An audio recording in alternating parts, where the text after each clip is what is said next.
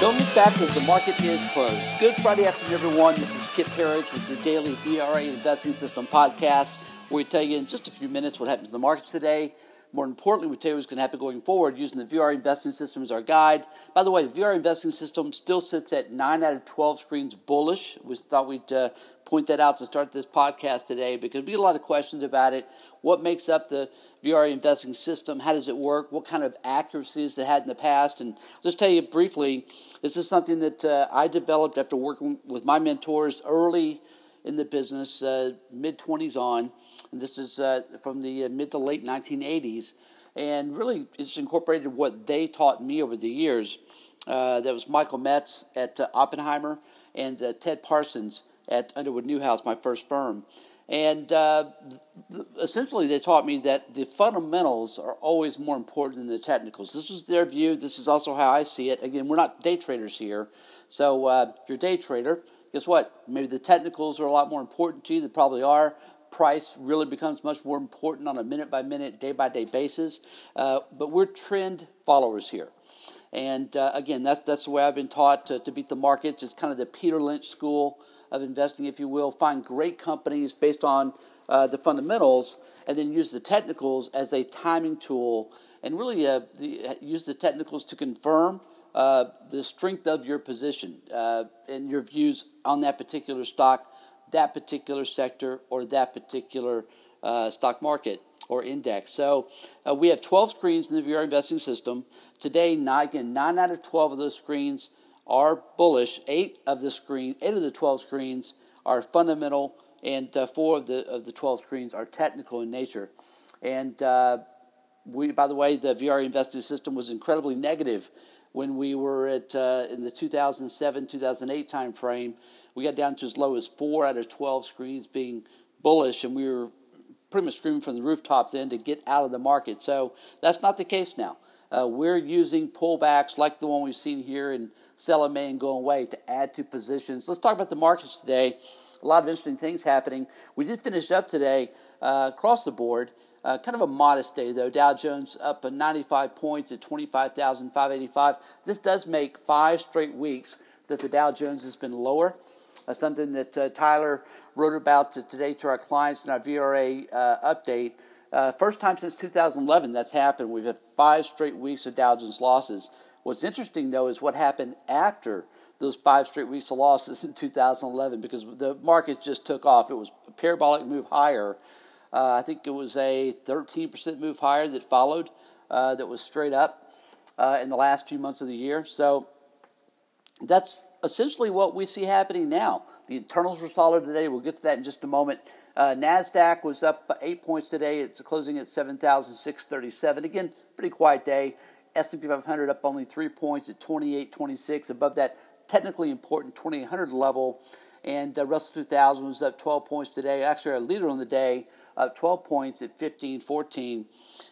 We also wrote today to our clients about what we're seeing with what we looked at as sentiment readings, both in the markets and with fund flows. And so, as we saw this week, using the AAII Investor Sentiment Survey, bullish readings are down to 24.7%.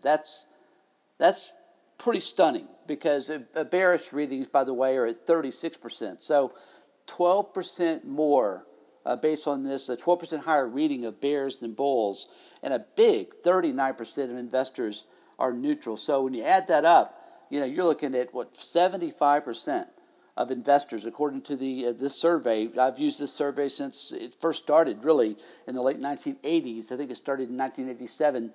This has been my go-to sentiment survey. 75% of all investors are either neutral or bearish, and that's with the stock market that's 5% away from all-time highs. That is just, it's one word, it's stunning. I'm stunned. I'm stunned by this. I don't know the way to say it. As a contrarian, you look at these readings and you go, back up the truck. Just back up the truck and buy as much as you possibly can. Because that's how bullish a contrarian reading like this is. We see the same thing in fund flows. So far this year, we've seen a net outflow. This is both from ETFs and mutual funds. Again, Tyler wrote about this morning in our update. A net outflow for mutual funds and ETFs of $42.9 billion.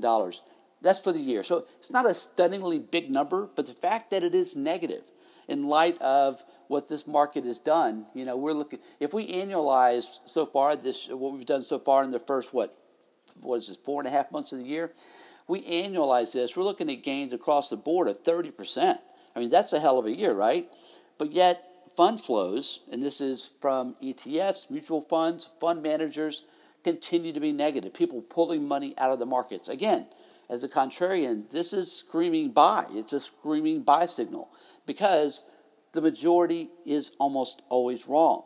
So what would make us bearish, for example, would be as everybody was piling into equities. If the AAII sentiment survey, instead of being at 24% bulls, if it was at 64% bulls, and instead of fund flows being negative $42.9 billion, if fund flows were positive $110 billion for the year. See, we'd see that and go, okay, that's a warning sign that people are getting greedy.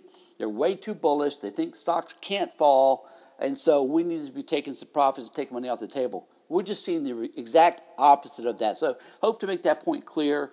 I'm a lifelong contrarian. My mentors were.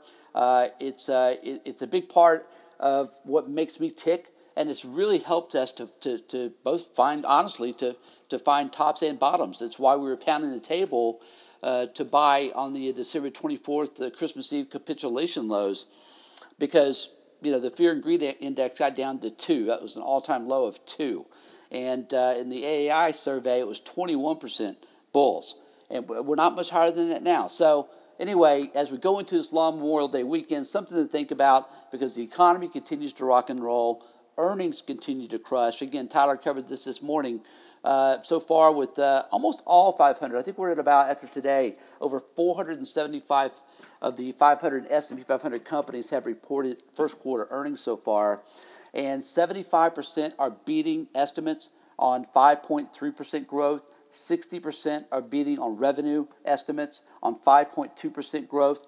So this would have been the quarter that we could have and probably should have had an earnings recession.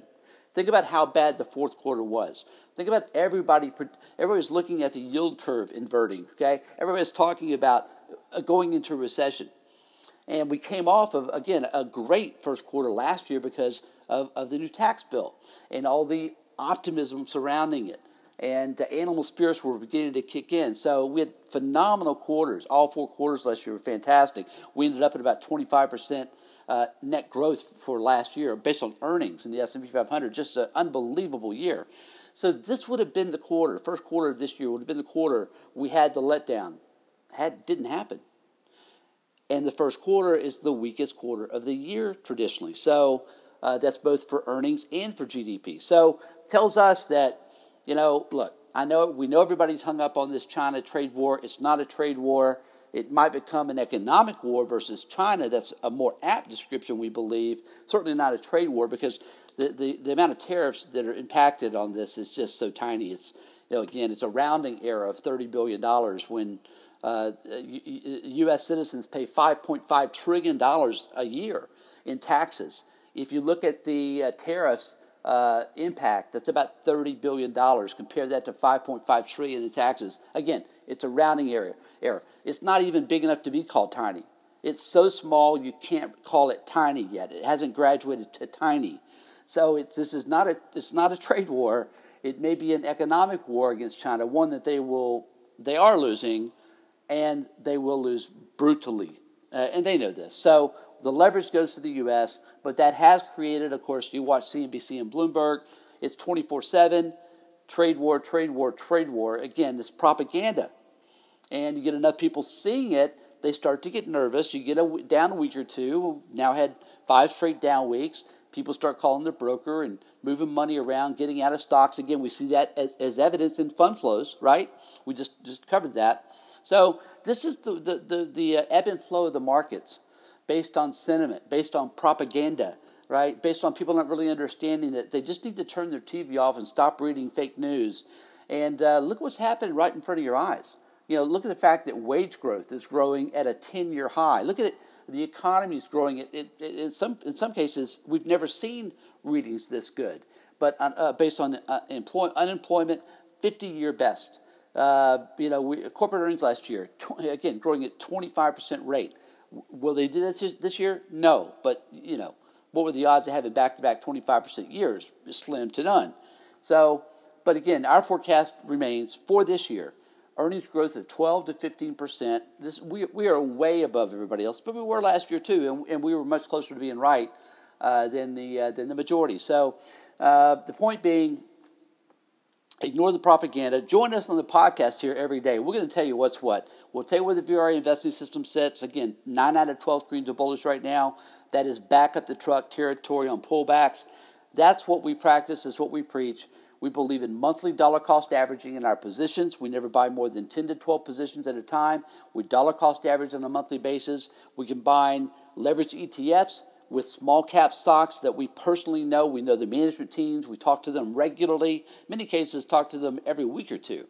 And make sure we've got our finger on the pulse. And these are the ones that have the ability to give us gains every year of 100%, 500%. We've done a lot of 1,000% net gains as well.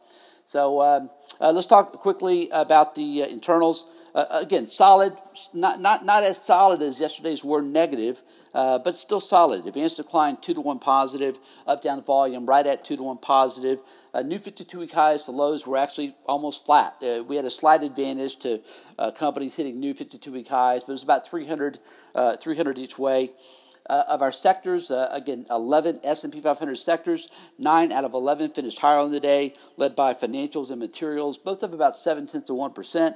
Consumer staples were down about 0.5%. They were really the lone loser today of size. Gold finished today down $1.30 an ounce at $12.84. We actually are working on a gold update now because it's interesting.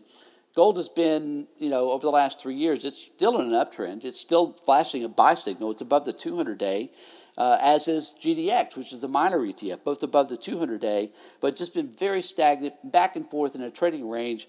And we see something big happening here because we still are in the camp that global growth is going to explode higher, especially once this China trade negativity is put behind us because the rest of the world is doing fine.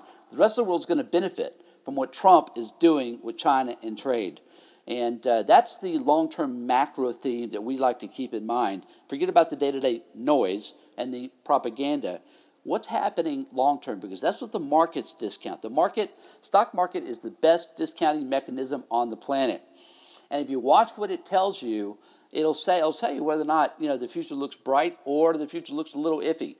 And we like to smooth things out by looking at longer-term charts instead of using daily charts. Pull up the weekly charts, pull up the monthly charts, kind of smooth it out, and you'll see that we're doing real well. The economy is certainly killing it, and again, we believe the global economy is going to be rock solid for many years to come, and that makes us like gold and silver.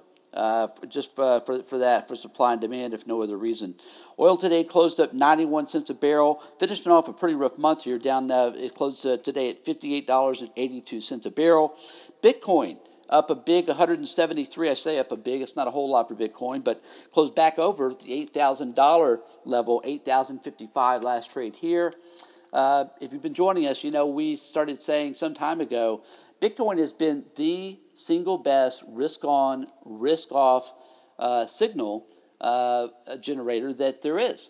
And that's been the case for over a couple of years now. Led the way down. First one led the way up, led the way down, relative to the stock market, and then bottomed before the stock market did last November, and has been going higher straight up since. Interesting, if that continues to hold up as a risk-on, risk-off signal, we can make a lot of money with that kind of a pattern, and so far it seems to be holding up very well.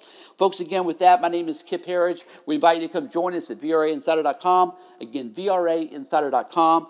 We are closed on Monday for Memorial Day weekend. Everyone have a great weekend in memory of those that have given their lives for our amazing country.